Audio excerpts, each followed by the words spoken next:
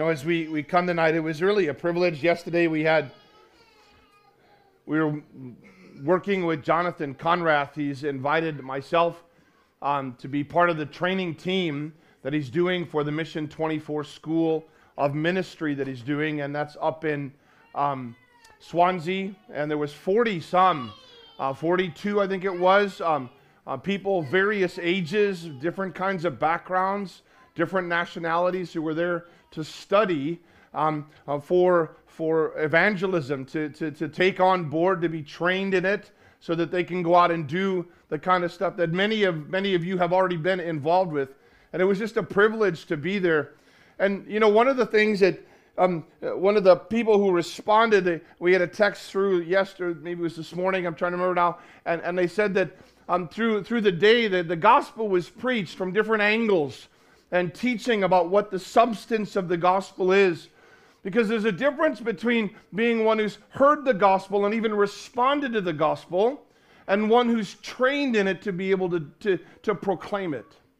It's like watching someone build a house and you go, yeah, I think I could do that. I watched a YouTube video. And then giving it a shot yourself. It doesn't quite work as simple, does it? But there's something about being a wise master builder, Paul said, about studying to show yourself approved of God. So you know how to handle the word. You know how to handle a proverbial spiritual sword. Not cutting people, but bringing deliverance and freedom to them. And she said, I heard the gospel. This one lady said, I heard the gospel 3 times. And she goes, and every single time I wanted to re-give my life to Jesus. And she left there wrecked. I think for the last hour, all she could do is weep. And when God starts digging deep into your heart, when He really gets a hold of you, everything changes. Amen? Amen. In 1 Corinthians chapter 1, the Bible says that the gospel to us who are being saved is the power of God. For us who are already, who say we know Jesus, in verse 18 of chapter 1 of 1 Corinthians, it says, the message of the cross is foolishness to those who are what? Okay, so if the gospel message to you is, you're perishing. Simple as it gets. But to us who are being saved, it's what? Okay, now, it's not saying about those that are unsaved, it says those that are being saved. See, salvation, I know some of you already know this, but salvation is a big picture. When the word sozo, it's this word for salvation, it's Ephesians chapter 2 says, I have been saved. We have been saved by grace through faith. The Bible says in Matthew, it says that those who endure to the end shall be saved. And then it says that to us who are being saved. So it's like I don't know if you ever had a multivitamin. It's got everything that you need in it, and you take the whole thing. That's salvation. It's the beginning, it's the middle, and it's the perseverance all the way to the end. It's His keeping power in your life. So let me just say to you, if you're someone who names the name of Jesus, you want to hear the gospel over and over and over and over and over again. It'll keep your heart soft. Remember where you came from, where your hope is set, and grace is right in the middle because I need it. Amen? You guys are real quiet tonight. I want you to turn to Romans. We had the privilege of beginning to look at it yesterday, but this morning we just touched on it. And if you haven't heard the message from this morning, I'd encourage you, because I'm going to build on that a little bit more this evening for just a few minutes. I'm going to read from this morning. We just read verse 1 and verse 16 and 17, but tonight I'm going to read from verse 1, and we're going to read down to, let's say we're down to verse 7, and then we'll jump over to 16 and 17. And just to kind of build on some of that we saw this morning. Paul, a bondservant of Jesus Christ, called to be what? An apostle, separated to the gospel of God, which he has promised before through his prophets in the Holy Scriptures, concerning his Son Jesus Christ our Lord, who was born of the seed of David according to the flesh, and declared to be the Son of God with power, according to the Spirit of holiness, by the resurrection from the dead. Through him we have received grace and apostleship for obedience to the faith among all nations for his name, among whom you also are the called of Jesus Christ, to all who are in Rome, beloved of God, called to be what? Saints. Grace to you and peace from God our Father and the Lord Jesus Christ. Just jump down to verse 16 and 17. And this is Paul. He's saying this. He's saying, this is who I am. And now, verse 16, I'm not ashamed of the gospel of Christ, for it is the power of God to salvation for everyone who believes, for the Jew first and also for the Greek. For in it the righteousness of God is revealed from faith to faith. As it is written, the just or the righteous shall live by faith. It's always that way. May the Lord add his own blessing to the reading and the hearing of his word to us tonight. This morning we looked at Paul, just briefly. We looked at Paul because remember he was called Saul of Tarsus. He was opposed to Jesus. He hated anything to do with Jesus. He was going city to city looking for those who named the name of Jesus so he could take them to prison. He would trick them up as he was talking to them to get them to blaspheme. Because remember, they were all Jewish at this point for the beginning part of it. And he's going after them, and if they blasphemed, he'd have them executed. He'd have them stoned to death for blasphemy. And he intentionally did this. He was born a Jew. He was raised as a Pharisee. He was very religious. In fact, he was so religious, he said that if you looked at my life at the law standard of Moses, he said I was blameless. But the reputation for his violence and the anger, the hatred towards Jesus went before him. And there were people who knew about it. Even when Ananias, one of the guys who was, God says, go and pray for Paul because I've met with him. He's my chosen vessel. He's like, God, isn't that the guy that he was going after Christians and he was destroying them? And God says, go, he's my chosen vessel. But his reputation had gone before him about the wickedness and the violence. It says he breathed out murder and violence towards the church and made havoc of it. This guy was opposed. He wasn't looking for Jesus. He wasn't looking for Jesus at all. In fact, he did everything he could to fight him. No, you have to understand, this is the guy who's writing. The radical shift in his life of going from a hater of Jesus to a preacher and a lover of Christ. That's amazing. But see, that's repeated again and again and again. Because every individual, listen to me, if you're a believer tonight, you started as a hater of Jesus. You say, well, I didn't think that way. It doesn't change where your heart was at. The Bible says that outside of Christ, we're enemies of God. And while we were still enemies, Christ died for us. While we were still opposed to him. Sometimes we're like, well, I don't hate you. It's just I'm going to do what I want to do to such a degree I'll run you over in the process. And that was our lives as well as his. See, there's a time when you're not Christian and there's a line you cross where you're taken out of darkness and you become. Please hear me. No one is born a Christian. You must be born again. Please hear me. I know we love our children, but they're not Christians because you are. That's going to step on some toes here, I think. They're not Christian because you are. We want it for them. We do. We pray it for them. We do. But they're not Christian because you are. God doesn't have grandchildren. He has sons and daughters. They must be born again into the kingdom of God. And please hear me. If you're young tonight and you're here and you're still listening and not on your phone,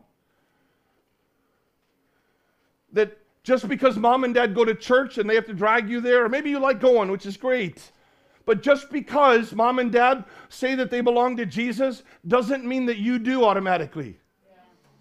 You need to put your trust in him yourself. You need to come to him. You need to say to Jesus, Jesus, I need you for me. I know mom and dad might be Christian, but Jesus, I need you for me. And you need to be careful how you address your kids in that way. You go to church, and so maybe your behavior's changed a little bit, and then your children do things that are wrong, and you say, why do you do that? We're Christian. What? But they're not? But you're expecting them to act like one. Oh. Maybe just get them to be one rather than to act like one. Oh, Lord help us. When I did security work at Tesco's, I did it for about 10 years. And because I know what the Bible teaches about the human nature, and that men love darkness rather than light, because their deeds are evil. People do stuff that are wrong, and sometimes they're going, I don't even know why I do it. They get caught up in it, they run off and do stupid things, and when you get done with it, you're looking like, why did I do that, right? And so the managers, when we'd catch people who were shoplifting, and sometimes they got violent and all that kind of stuff, praise God, I never got hit, hallelujah.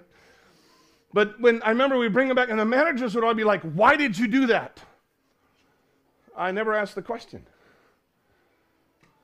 I mean, you know, certain times there's people who are in need, fair enough. And there's been time when we did it that the Holy Spirit turned around and said, you buy what they stole and give it to them. Yes, sir. The manager says, you can't spend your money on that. I said, you can't tell me how to spend my money. But the managers would say, why don't you think we should ask them why they do it? I said, because they don't know. It just pops in their head and they do it. The prince of this world. Everybody under the sway of the evil one. And without the Holy Spirit internally, when the idea comes, they just do it. Not even thinking about it sometimes. But it rises inside. And that need for being born again, the need for that salvation is absolute. And Paul, he behaved this way, and he was reacting against Christ, and he saw the gospel as foolishness because he was perishing. But then when Christ met him on that road, I'm sure you've heard the term a Damascus Road experience. Paul coined it. It was his life. And he's on the road to Damascus, and he's intending to go there to go after some people who belong to Jesus, and he had papers and authority from the chief priest back in Jerusalem to get these Jews and to bring them back and as he's going there, Jesus at midday, all of a sudden a light shines on him that's brighter than the sun at noon in Syria. That's bright. I know we don't really are aware of what the sun looks like much in Wales, but trust me, it's bright. And it's shown, God knocked him to the ground.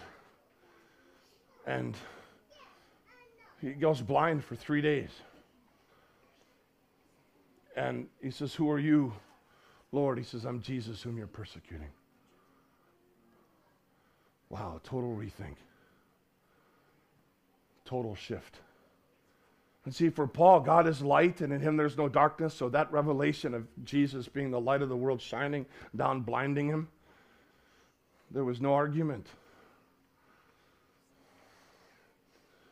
And then he goes from that state, and he writes to this Roman church. He's never been there before. He's never been to Rome. He wants to go to Rome. He keeps trying to get to Rome.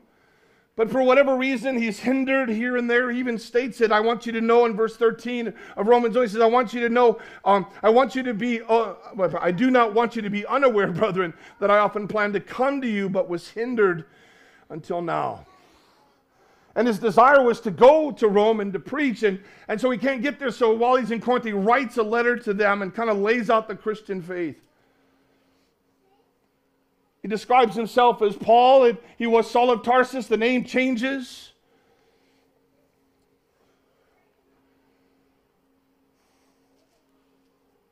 He says, I'm a bondservant. We went over a lot of this morning, but the bondservant was somebody in Israel who sold themselves into slavery instead of living on the streets. God made a provision that instead of living rough and dying of starvation, you could actually give yourself to a fellow Israelite, and they had the responsibility to take care of you. and you stay there for a certain period of time, and then the year of Jubilee, it was cut off. In that sense, you were released, you were free.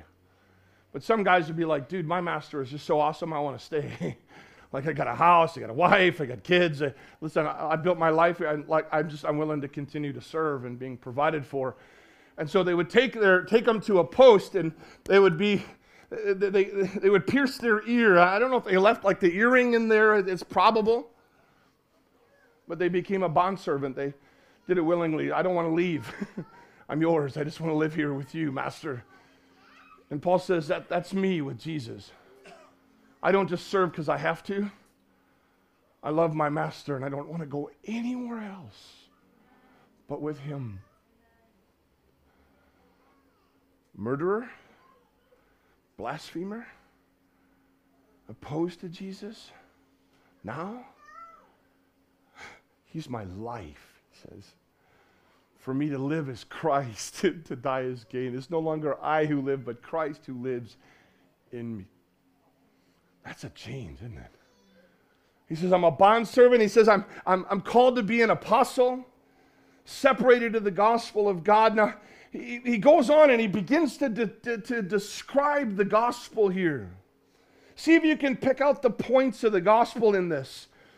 It says, which he promised God, it's the gospel of God, which God promised through his prophets in where? Now remember, he's writing this. So this isn't in the Bible yet. So Romans isn't kind of part of the canon of Scripture, they call it. It's the 27 books in the New Testament. So there were some that were written by the time Paul writes this in the 60s or so. And by the time he writes it, there was a few of the Gospels written. There was some other stuff that was written, but it hadn't been collated and brought together in a book like we have it. So he's still writing it. He actually ends up writing like 13 out of the 27 books. In the book of Hebrews, people debate whether Paul wrote it or somebody else wrote it. Fair enough. So it could be 14. But he writes, he's almost half of the New Testament. He writes, my goodness, that guy's been changed. And God advocates it by his Spirit. So when he's speaking of it, he's not talking about what's written in the New Testament. He's talking about the Old Testament prophecies. In fact, in 1 Corinthians 16, in Romans 16 at the very end, he calls it the prophetic scriptures. In verse 26 of chapter 16, he says, now made manifest this mystery that God is going to bring salvation. Now this has been made manifest by the prophetic scriptures made known to all nations. And so he's talking about this announcement that God had that he was going to send Messiah, that he was going to come by a virgin birth, that it would be God incarnate, that he would come and he would bring salvation, he would bring forgiveness, he would bring healing, by the resurrection of the dead, he would give eternal life. All of that was spoken long before Paul even wrote any of this. That this Jesus came. Now, as I was studying, as I was looking at the text, it says, which he promised before through his prophets in the Holy Scriptures. Let me just show you one. We sing them at Christmas, don't we? Isaiah 9, was Isaiah 6? I just have to double check.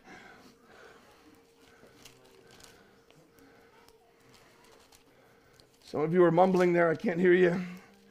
So if Isaiah 6, I think it is, isn't it? Yeah. Isaiah 6:11. No, that's not it. 9:6. Thank you. I don't know. Someone said I had dyslexia. I don't believe him. So Isaiah 9 verse 6. For unto us a child is born, unto us a son is given. You see the propheticness of this. I know it's 50-50. It's either a boy or a girl, but and the government will be upon his shoulders, and his name will be called Wonderful Counselor. What's that next phrase? So this guy who's born into the world is God? That's amazing.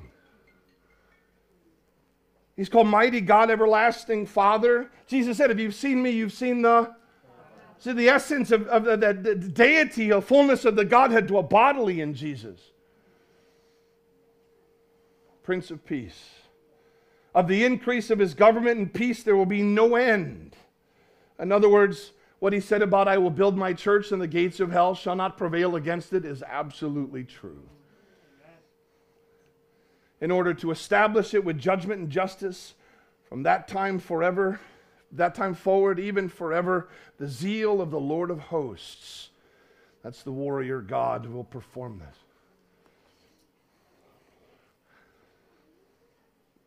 These are spoken of Isaiah 53. It's the one forbidden chapter Jews aren't supposed to read. Because it just, if you read it, you'd be like, that's Jesus. Historically, it's just almost obvious. And they're not supposed to read it because the testimony would come to them. Because the gospel was for the Jew first. And then for the nations. That's what happened in the early church. It was all Jewish. Paul was Jewish. In fact, Jesus was Jewish.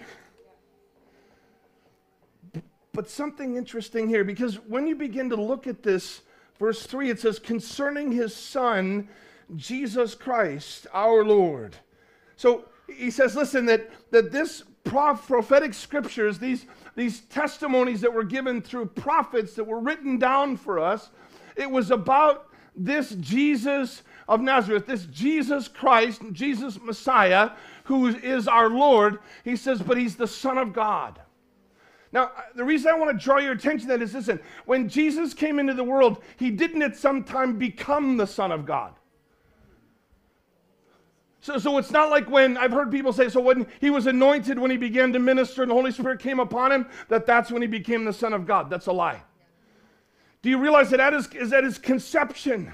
The name Jesus wasn't even given by Mary and Joseph. It was given from heaven. The angel said, you'll give him the name Jesus. And Gabriel's only giving the commandment that came from the throne room.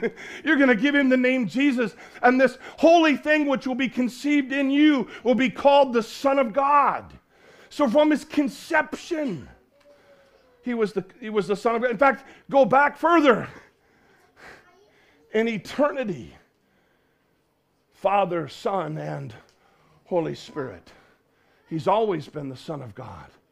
And he came from everlasting and was born in Bethlehem. He is God with skin on his face. The fullness of the Godhead dwelt bodily. But if you looked at him, you wouldn't have seen it. If you looked at him, he would have looked like a little Jewish guy with black hair.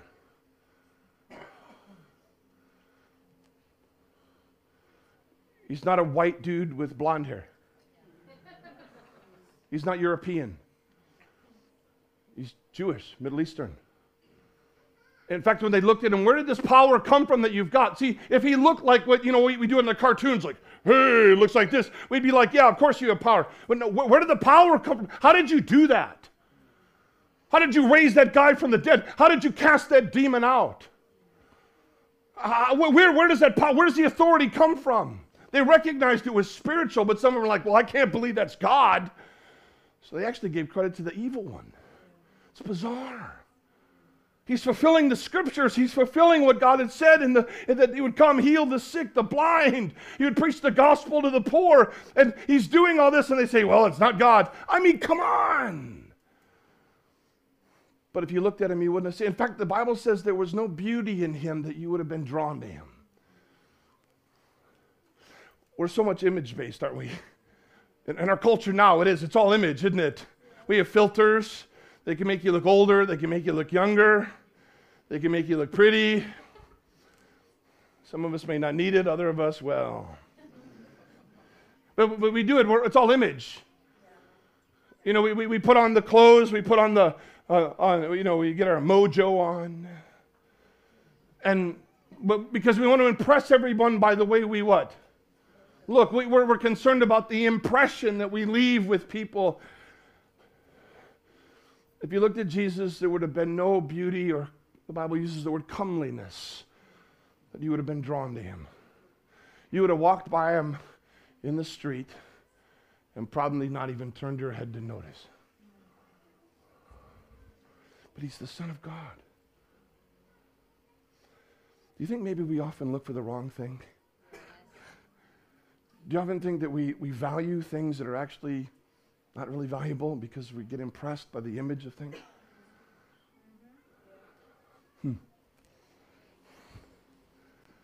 He's the Son of God. He was born of the seed of David. And in other words, in this, according to the flesh, so God promised that through Israel, the nation of Israel. Remember, you go back to Abraham, you can go back further, but Abraham, he's the father of the faithful. You know, God gave him righteousness because he believed God. And he had Isaac, and then Isaac had Jacob and Esau, and then Jacob had a wrestling match with God, got his name changed to what? Israel. Then he had a bunch of kids, and they became the 12 tribes of Israel. And then they multiplied, and then they became the nation of Israel. And then he took them out of Egypt and led them to the area of Canaan, and he gave them the land, and it became the land of Israel. He said, through you, in fact, through one of the tribes, which is Judah, I'm going to bring the Messiah. And that's why in 2 of the Gospels you have this genealogy that takes you all the way back. Some goes back to Adam. One of them Luke goes back to Adam. Matthew goes back to Abraham and says, look, and it always goes through David. Because David's obedience to God, God says, I'm going to have someone who's going to sit on the throne forever. It's amazing. When you're obedient to God, do you realize that generations after you can be blessed because of your obedience? It can also go the other way. But by your obedience, that God can bless generations to come because you've decided, it's Jesus, you're my everything. And it still happens today. And it comes through David. And God makes a promise that he's going to reign on David's throne. Now, the only thing I just want to mention is that David's throne is where? Nobody knows? Jerusalem. It's not in heaven, is it? That's God's throne. David's throne is in Jerusalem. Do you realize that the promise when Jesus returns that he's going to take up David's throne in Jerusalem? I mean, he's like coming back and going to be here? Yeah. When Jesus returns, often we think, well, everyone's just going to go to heaven. That's not what's going to happen. In fact, he's going to deal with the enemies of God with the breath of his mouth. Oh, it's going to get quite intense. It says the nations will mourn and say, hide us from the wrath of the Lamb. Oh, it's amazing. But he reigns, and he's going to reign on David's throne. And so what happens is that when Jesus, the Messiah, comes, he comes through the line of David according to the flesh. But remember, where does he come from originally? Is this too deep for y'all? I'm trying to work it through because this is important, because how can you believe in him whom you've not heard? So if you don't know who he is, because we're going to get onto a couple of other things that might shake you a bit. And I need you to understand who we're dealing with. Because he came down from heaven. Jesus says it over and over again. I've come down from heaven, not to do my will, but the will of him who sent me. And he comes, but through his obedience, there's nothing in him as far as in the flesh that you would say that he's special, but the power of God, the anointing of God, the Messiahship, he's fulfilling every prophetic word. And then he goes to the cross and he's raised from the dead. He goes to the cross, he dies. You don't bury dead people, he was buried, right? His mama was there. If there was wiggle of a finger, mama wouldn't have let him put him in the tomb. She would have run off with him as best as she could have. But he was placed in the tomb, he was wrapped up. I don't go along with the Shroud of Turin. Okay, I think maybe I'll touch that for a second. If you lay something across someone's face like this, and there's an imprint, ladies, if you did it with a towel, and you did your makeup, and you put it on your towel, and you put it on, and you take it off, what's on the towel looks nothing like your face. Why? Because it's stretched out like this. And they say the Shroud of Turin wrapped around Jesus and left the imprint that was what? Looking like him? The Bible says he was wrapped up. with 150 pounds or so worth of aloe and myrrh. He was dead. But the Bible says here, Paul says, he says, listen, Jesus, verse 4, and declared to be the Son of God with what?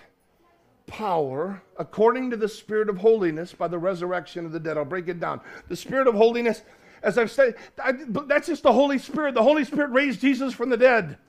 It's not complicated. The Holy Spirit, that he was raised to life by the Spirit of God. He was raised up, his body transformed. It no longer looked marred except for the scars that were on him. His body was whole and he's glorious. He's raised up and not just kind of limping out. He's like, oh, I'm glad I made that out of there. He's raised up with power. They said they had to open this tomb to make sure because he was already out. He didn't need anyone to roll back the stone for him. They had to look in. He had raised from the dead with power, but he's declared to be the Son of God with power by the resurrection. How do you know Jesus really is the Son of God? Because he rose from the dead. Jesus rose from the dead. There was Josh McDowell was a guy who did his doctorate trying to prove that Jesus didn't rise from the dead. So he was doing a PhD trying to prove the resurrection was false. You know what happened? After all the evidence was placed before him and he searched it all out, he's like, no, he rose from the dead. He becomes Christian and now he goes all over the world preaching it. You can get books. He puts it all his study stuff in books so you can read it for yourself. This has happened over and over and over again. People have tried. Jesus is risen from the dead. But it says that he's declared to be the Son of God with power, but Paul already says he's the Son of God. Is he just repeating himself? No. Now, I hope we can grasp this. Jesus in his person is the Son of God. But because of his obedience, he was given a greater crown. Because he condescended and came down, and he was obedient and willing to give his life as a ransom for us, and to go to die, and even to die the death of the cross.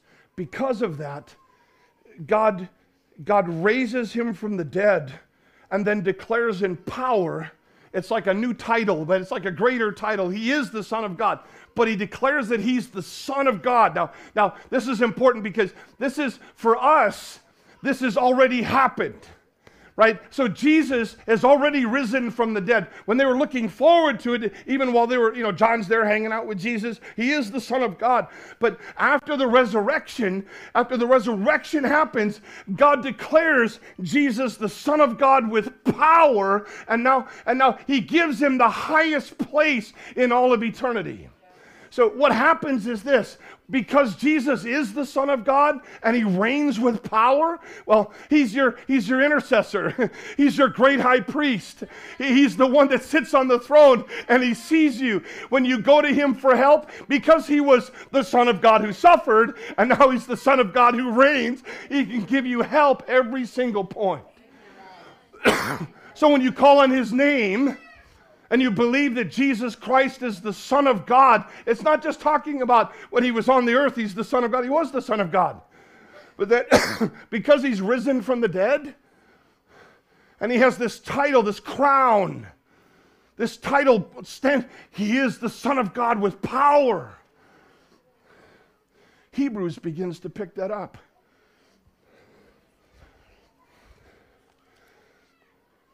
I just going to touch on a couple here. Hebrews chapter 1.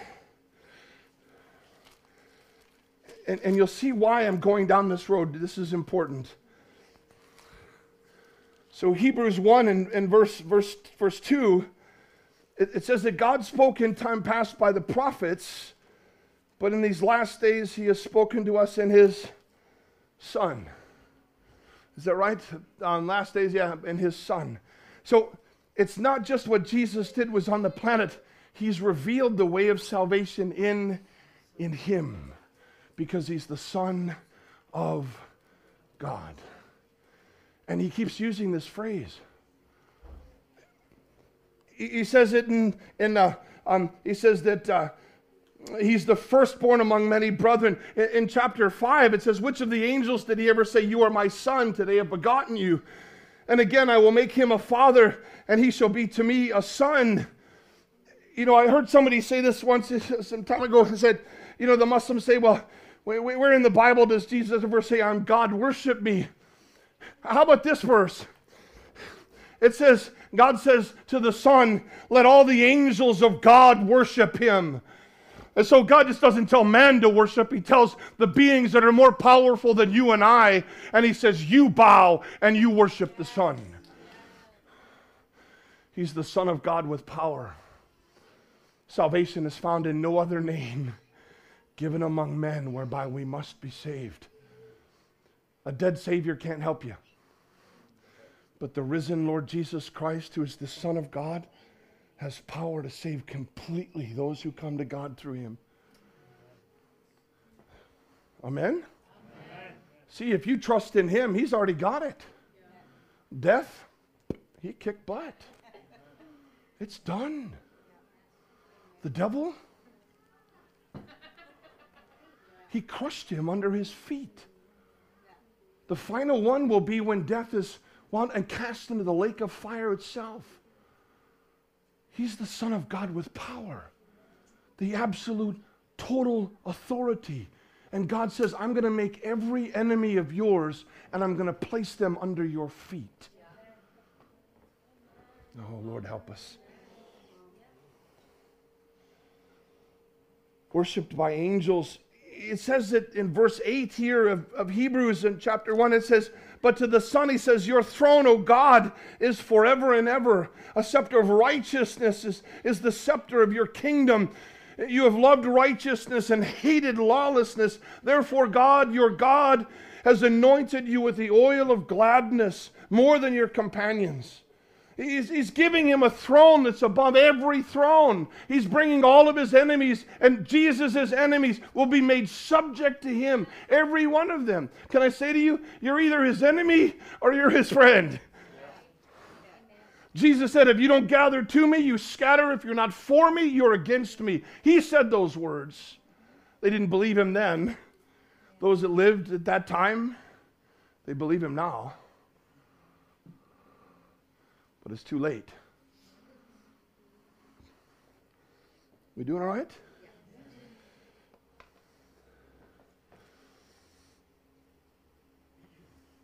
Chapter 3 of Hebrews, it says that Moses was a servant in the house of God, but Jesus is the Son over the house.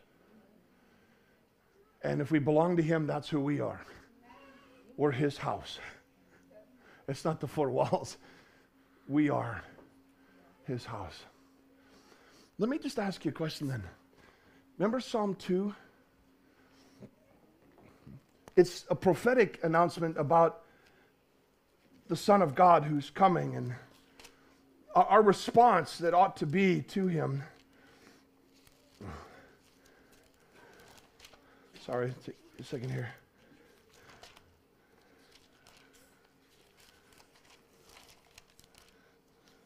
Doug's probably already got it up there, I don't know. Psalm 2.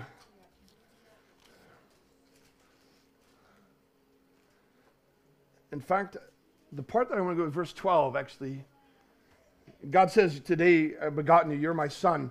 But notice verse 12, it says what? Kiss the Son, lest he be angry and you perish in the way, when his wrath is kindled but a little. Blessed are those who put their trust in him. Now, let me...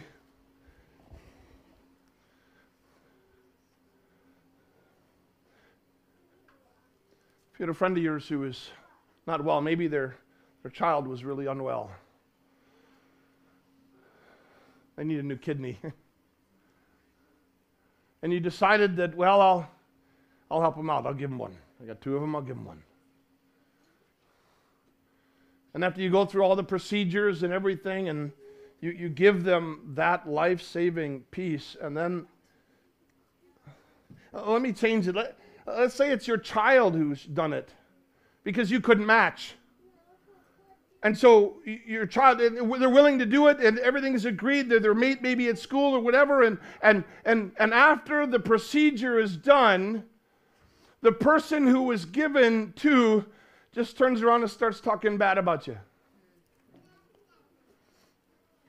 How would you feel? I'll be honest. It'd be all right. You wouldn't. The hairs on the back of your neck would stand up. Yeah?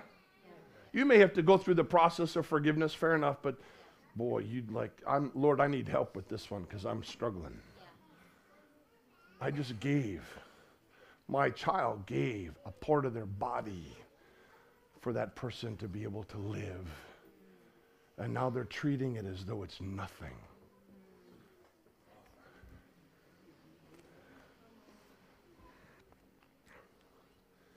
Hebrews again, Hebrews 6.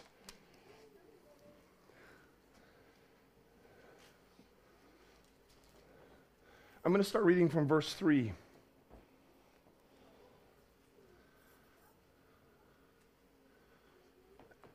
Actually, verse 4. Sorry, Doug. Listen very closely, please. For it is impossible for those who were once enlightened and have tasted the heavenly gift and have become partakers of the Holy Spirit and have tasted the good word of God and the powers of the age to come, if they fall away, to renew them again to repentance, since they crucify again for themselves the Son of God and put him to an open shame. For the earth which drinks in the rain that often comes upon it and bears herbs useful for those by whom it is cultivated receives blessing from God, but it bears thorns and briars. But if it bears thorns and briars, it is rejected and near to being cursed, whose end is to be burned.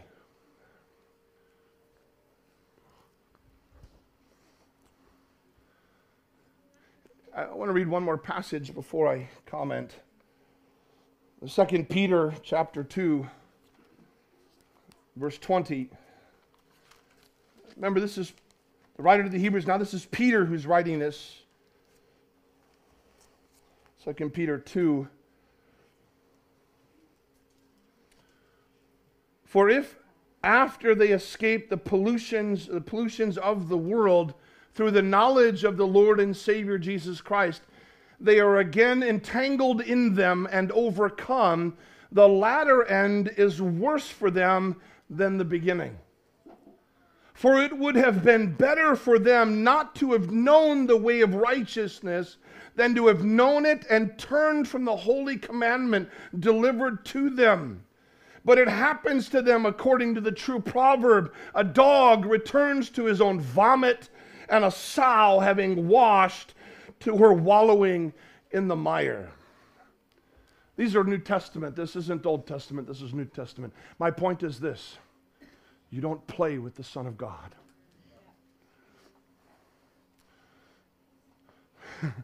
This is serious, guys. I've been around. I've counseled. I've had people come and they say, yeah, I trusted in Jesus, and then they've lived horrendously. And some at the baptism of the Spirit, speaking in tongues and used of God, and then have gone back. And then they find no room for repentance. It's like they keep trying, but it just doesn't, no traction in it. I want to caution, we don't play with the Son of God. God gave his Son, not a kidney, but his entire person on the cross. He gave everything for you and for me. And once we've come to know that, tasted of it, now this isn't talking about a new believer who's struggling to try to get their feet.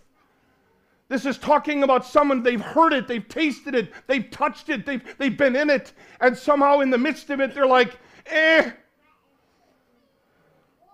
Peter says it would be better for them if they'd never known anything of Jesus than to have turned from the commandment that they had received and had been changed and now have gone back. The writer to the Hebrews says even if they try to come back, it's not happening. I find that frightening. I know people say, well, I thought you believed this, I thought you believed this. I believe the Word of God. If the Word says it, then it's true. No matter what your theological line is, if the Word of God says it's true, He's not someone you play with. He's the Son of God with power.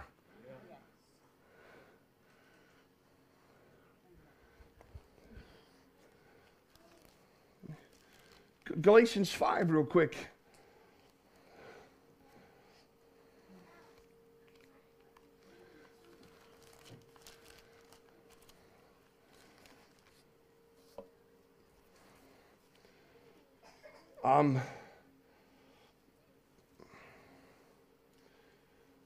Beginning with verse 16, Doug.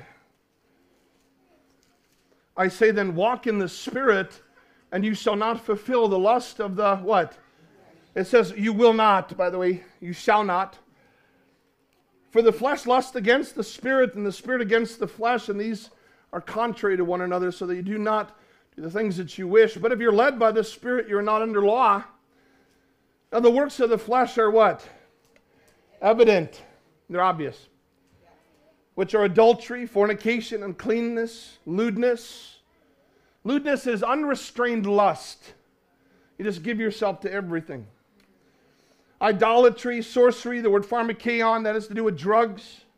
Hatred, contentions, jealousies, outbursts of wrath, selfish ambition, dissension, heresies. Heresies, the core word for the word heresies is the word choice. I'll choose what I believe. That's a heresy. Rather than coming in line with what the truth is in the Word of God, I'll choose what I want to believe. Heresies. Envies, murders, drunkenness, revelries.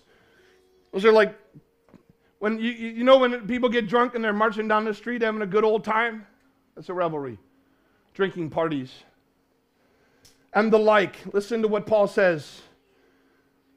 Of which I tell you beforehand, just as I also told you in time past, that those who practice such things, what? Say, well, I'm Christian, I prayed the prayer, I got baptized, but I'm still living like this.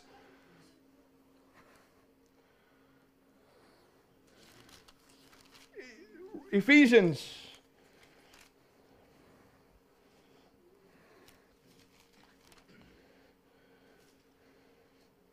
Verse 2, chapter 5, verse 2. And walk in love, as Christ also has loved us and given himself for us, an offering and a sacrifice to God for its sweet-smelling aroma. But fornication, that's sex outside of marriage. Listen, that doesn't just mean, sorry, I know we got kids here, that just doesn't mean everything, the whole package. The touchy-feely bits. You're messing around in ways, you're kissing somebody else's wife if you're not married to her. Stop messing around with it. Fornication and all uncleanness or covetousness, let it not even be named among you as is fitting for saints. Neither filthiness, nor foolish talking, nor coarse jesting, which is not fitting, but rather giving thanks. For this you know that no fornicator, unclean person, or covetous man who is an idolater has any inheritance of the kingdom of God, or of Christ and God. Let no one deceive you with empty words, for because of these things the wrath of God is coming upon the sons of disobedience. Therefore do not be partakers with them. I'm just showing you, it's again and again said, so it's not something that's isolated. So, the first 1 Corinthians 6, and then we'll just kind of bring it into a conclusion here for tonight.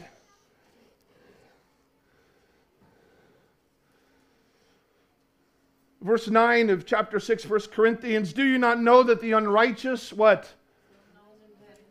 Okay, they will not inherit the kingdom. Okay, so you need to know they won't. Don't be deceived by it. It doesn't matter what people claim. It's the reality of the fruit, isn't it? You know a tree by its... I know that's normal, right? You go outside in the garden, you know what kind of tree it is by what kind of fruit shows up. The tree's growing in your garden, I don't know what kind of fruit, I don't know what kind of tree it is. Wait for a fruitful season. It'll tell you. Do you not know that the unrighteous will not inherit the kingdom of God? Do not be deceived. Paul's saying that because people can be deceived by it. They can believe a lie, saying, no, that isn't the truth. Paul says, no, don't be deceived. The unrighteous will not inherit the kingdom. Neither fornicators, nor idolaters, nor adulterers, nor homosexuals, nor sodomites, nor thieves, nor covetous, nor drunkards, nor revilers, nor extortioners will inherit the kingdom of God. Now this is what he says to the church in Corinth. And such were some of you. So they're not doing that stuff anymore. That isn't who they are anymore. Such were some of you. But you were washed and you were sanctified. But you were justified in the name of the Lord Jesus and by the Spirit of our God. The gospel is not something that I believe, as it were, afar off. It's not something that is just an intellectual thing that I agree with. It's the power of God. And the power of God is made manifest in you. God raised his Son with power, but he makes the power apply. And he raises you up with Christ so that you can walk in newness of life. So that you don't have to, I don't have to do all that stuff anymore. I get to walk in love. I get to walk with Jesus. I get to know his power at work in my life. I get to know even when I don't feel like doing something, if I do what he's wanting me to do, there's a blessing in it. I know that even if it's hard. I was hearing John Piper, I mentioned this morning. John Piper made a statement. He's a preacher out of the U.S. He's an author, man of God. And he made this statement. He says, I'm not convinced that all these addictions that people say that they have are real. He said if you were sitting in your room by yourself and you had your phone out and you're getting ready to look at things that you shouldn't, and this is the way he put it, and ISIS comes into the room and they've got your wife and they got a knife to her throat saying, if you look at that, she dies. Better yet, if you look at it, you die. Because some of you might want to get rid of your wife. That'd be really bad. He said, you'd put that phone down because the cost of what you would lose was greater than the pleasure you think you'd have. And that's just in the natural. That's not even in the power of God. So I can say to you, the good news is there's freedom. Real freedom. I don't have to walk in darkness anymore. I know him and am known by him. Paul's saying, listen, I'm a bondservant of Christ. I'm called to be an apostle. In fact, 3 times in those first few verses of Romans, he uses the word call or called. Do you know in the Greek, the word called means, there's 2 aspects. It's one, by invitation. Secondly, by appointment. So, have you ever had a party and you send out invitations? Who do you send them to? Just everybody? When I was younger, we had a party like that once. We invited everybody. Everybody came. The cake dried up in a matter of moments, and then there was riot, holes in the walls. It was horrible. When Paul was called to be an apostle, was that open to everybody? Or was that directed? Paul was invited. He was appointed. He says, and those in Rome, beloved of God, called to be saints. Jesus said, many are called. Few are chosen. He says it repeatedly. If you get an invite for a party, usually there's a time and what? A date and a place. And if you put it on the shelf and you forget about it and the time goes past, you miss it. Listen to me, please. I love you. I don't do this for the money. I do it because Jesus touched my life. And he gave me the call to come and to be here. And I've given up everything numerous times. And I'm here tonight for you, not for me. I couldn't have easily stayed home because I have a message that he's given me. It's not even mine. But the invitation is going out. And if you're not careful, some of you might bypass the time where the opportunity for you to respond to that invitation will go. Please hear me. Salvation is of the Lord. It doesn't originate in you. It's not up to you. If you invite someone to your party, who's in charge? You are. This is God's party. He's in charge. Please hear me. You say, well, you're trying to scare me. No, I'm warning you. Because the end consequence of missing out is hell. Is being condemned for your own stuff. And there isn't a way out, and it isn't for a little period of time. It's serious. Jim, he gave you a second chance to live for him with all your life. He raised you from the dead. You're the head of your house, man. Hallelujah. Some of you, you've come, you listen to me preach, and maybe you're entertained. I don't know. I find that scary sometimes. Because if you don't hear, and that invitation comes to you, you're like, well. Or maybe you come so close and you taste and you are part of things, and then you're often doing things you ought not to. I don't want to see that for you. This is real. Jesus is risen from the dead. Amen. And in him there's life. And that more abundantly. Let's pray.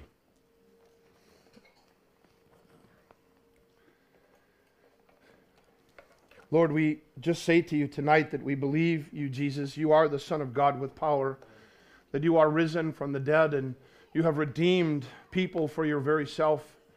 And I thank you that through the invitation of the gospel, through the proclamation of it, Lord, you save those who believe, those who come, those who surrender, those who turn to you from darkness to light, from the power of Satan to God. That they'll receive forgiveness and an inheritance among those that are sanctified, made holy by you. And I pray tonight, Lord, that, Lord, where the gospel is your power, Lord, and it saves and it continues to challenge us. It's not just something that our heads are about, but Lord, those who believe, that are zealous for good works, that there's a lifestyle of reality of the fruit of your Spirit in us. That we would be those, like Paul, we're bondservants of Christ. We may not be apostles today, but we're sent by Christ. We're sent ones. It may not be, Lord, that we have some amazing thought of ministry, but Lord, we've been set apart by your gospel to belong to you as sons and daughters.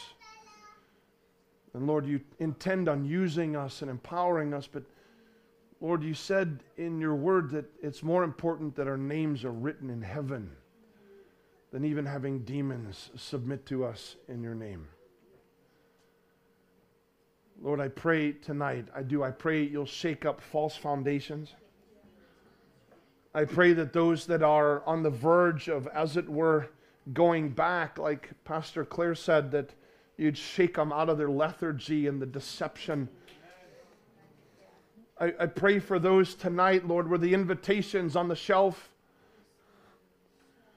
They think there's time. Oh, Father, have mercy. Lord, I pray in Jesus' name that you would, in your kindness and your mercy, you would bring your conviction upon them and they would see you as you are. You would respond because they need you. And Lord, I pray for those that are walking it and those that are charging forward and those that are praying it through and those that have their eyes fixed like Paul as bondservants. They just love you. And Lord, that you'd strengthen them in these days. They would not become discouraged by even 10,000 falling at their right hand, but Lord, that there'll be those that have their eyes fixed and will keep running the race that's set before them. We pray for strength and endurance. Holy Spirit, we bless them with grace upon grace upon grace. Thank you for your word. Thank you that it makes things clear so that we can respond with clarity. And Lord, we just ask you to move afresh in our midst. Lord, I pray that the gift of the fear of the Lord would be our portion. Lord, you said it's the beginning of wisdom. Oh, Lord, shake us up. Lift us up. Strengthen us in these days, I pray. In Jesus' name, amen.